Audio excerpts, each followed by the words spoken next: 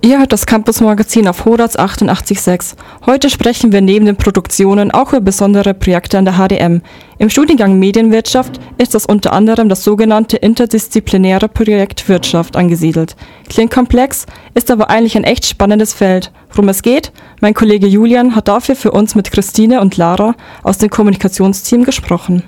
Interdisziplinäre Projekt Wirtschaft ist, also was wird da gemacht und wer seid ihr eigentlich, dass ihr dazu kommt? Also ich bin Lara und ich studiere im 4. Semester Medienwirtschaft. Und ich bin Christine und ich studiere im 7. Semester Medienwirtschaft. Das Interdisziplinäre Projekt Wirtschaft, kurz auch IPW genannt. Es ist eines der 3 interdisziplinären Projekte von dem Studiengang Medienwirtschaft, von welchen man 1 während seines Studiums belegen muss. Also das interdisziplinäre Projekt Wirtschaft ist praktisch fester Bestandteil von eurem Studiengang, aber was sind denn da so die Aufgaben des IPW-Teams, wenn man so will? Ja, im IPW beschäftigen sich die Studierenden seit vielen Semestern jetzt mit den High Technologies und deren Einfluss auf unterschiedliche Bereiche der Medienwirtschaft. Wir alle kommen ja fast täglich mit diesen Technologien in Berührung, insbesondere mit den Technologien aus dem Bereich der künstlichen Intelligenz, weil diese inzwischen eben in so vielen Anwendungen der täglichen Mediennutzung stecken.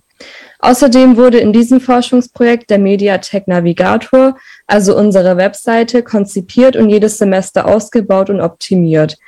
In diesem Semester habt ihr dann konkret welche Aufgaben? In diesem Semester liegt der Fokus auf dem Thema künstliche Intelligenz. Also im Laufe des Semesters haben wir 5 alltägliche KI-Anwendungsfälle aus der Medienbranche erforscht. Diese sind das Empfehlungssystem von Netflix, der virtuelle KI-Freund von Replika, Face ID von Apple, Alexa von Amazon sowie der Heliograph der Washington Post. Diese Anwendungsfälle haben wir auch anhand der verschiedenen Perspektiven erforscht und Interviews mit Expertinnen dazu geführt. Ja, und all unsere Ergebnisse kommen in unseren selbstproduzierten Podcast und Magazin AI Media Insider, aber alles Weitere findet man bald auch auf unserer Webseite. Um auf diesen Podcast mal genauer einzugehen, ich finde das eine sehr gute Form, glaube ich, auch um so ein komplexes Thema ein bisschen genauer erklärt zu bekommen. Was genau macht ihr in dem Podcast? Also in unserem Podcast AI Media Insider dreht sich alles rund um das Thema künstliche Intelligenz. Und ab der 2. Folge könnt ihr dann verfolgen, wie gut eure Moderatoren sich bei Fake oder Fact, das Quiz rund um KI, schlagen. All das könnt ihr dann ab dem 21. Januar in unserem Podcast bei Horaz jeden Freitag um 15 Uhr hören. Jetzt ist ja künstliche Intelligenz manchmal ein bisschen schwer zu greifen. Manche stellen sich da dann immer so ein selbstfahrendes Auto vor oder sowas in der Richtung.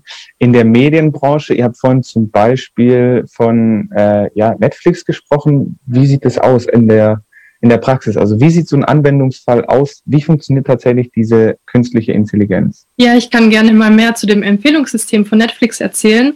Ich habe dieses Semester diesen Anwendungsfall mit einem Kommilitone zusammen erforscht. Und wenn man einmal den Dienst benutzt hat, dann weiß man, dass Netflix irgendwie äußerst präzise Film- und Serienempfehlungen für einen bereithält. Ja, und Netflix zufolge werden 80% der Filme und Serien durch Empfehlungen entdeckt. Dahinter steckt ein proprietäres, komplexes Empfehlungssystem. Also neben den bereits angesehenen Titeln werden auch die Tageszeit, zu der Filme oder Serien geschaut werden, die Geräte, auf denen konsumiert wird, sowie die Nutzungsdauer des Dienstes berücksichtigt. Systeme wie Netflix, die auf Machine Learning, also einem Teilbereich von KI, basieren, schreiben sich selbst um, während sie von den eigenen Nutzenden und deren Handlungen lernen. Und der Algorithmus hinter dem Empfehlungssystem sammelt jede Sekunde unzählige Daten der NutzerInnen. Wow, das klingt echt interessant und auch irgendwie krass, was da alles im Hintergrund läuft. Und ich sitze da eigentlich nur vor der Glotze und schaue mir irgendeinen Film an. Und seid ihr dann auch auf der Media Night?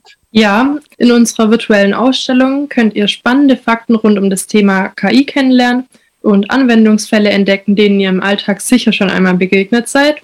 Und wir erklären euch außerdem anhand aktueller Praxisbeispiele, wie sich KI auf euer persönliches Umfeld und die Wirtschaft auswirkt. Jetzt gibt es ja an der HDM ganz typisch sehr viele Projekte in ganz vielen verschiedenen Studiengängen.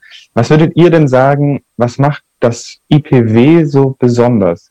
Man hat eben eine sehr große Auswahl an verschiedenen Aufgabenbereichen, wie beispielsweise dem Projektmanagement, dem Layout-Team, die dann das Magazin designen durften, Sponsoring, Kommunikation, wofür wir beide zuständig sind. Dann gibt's noch Event und Produktion Audio, die dann letztendlich den Podcast aufgenommen haben.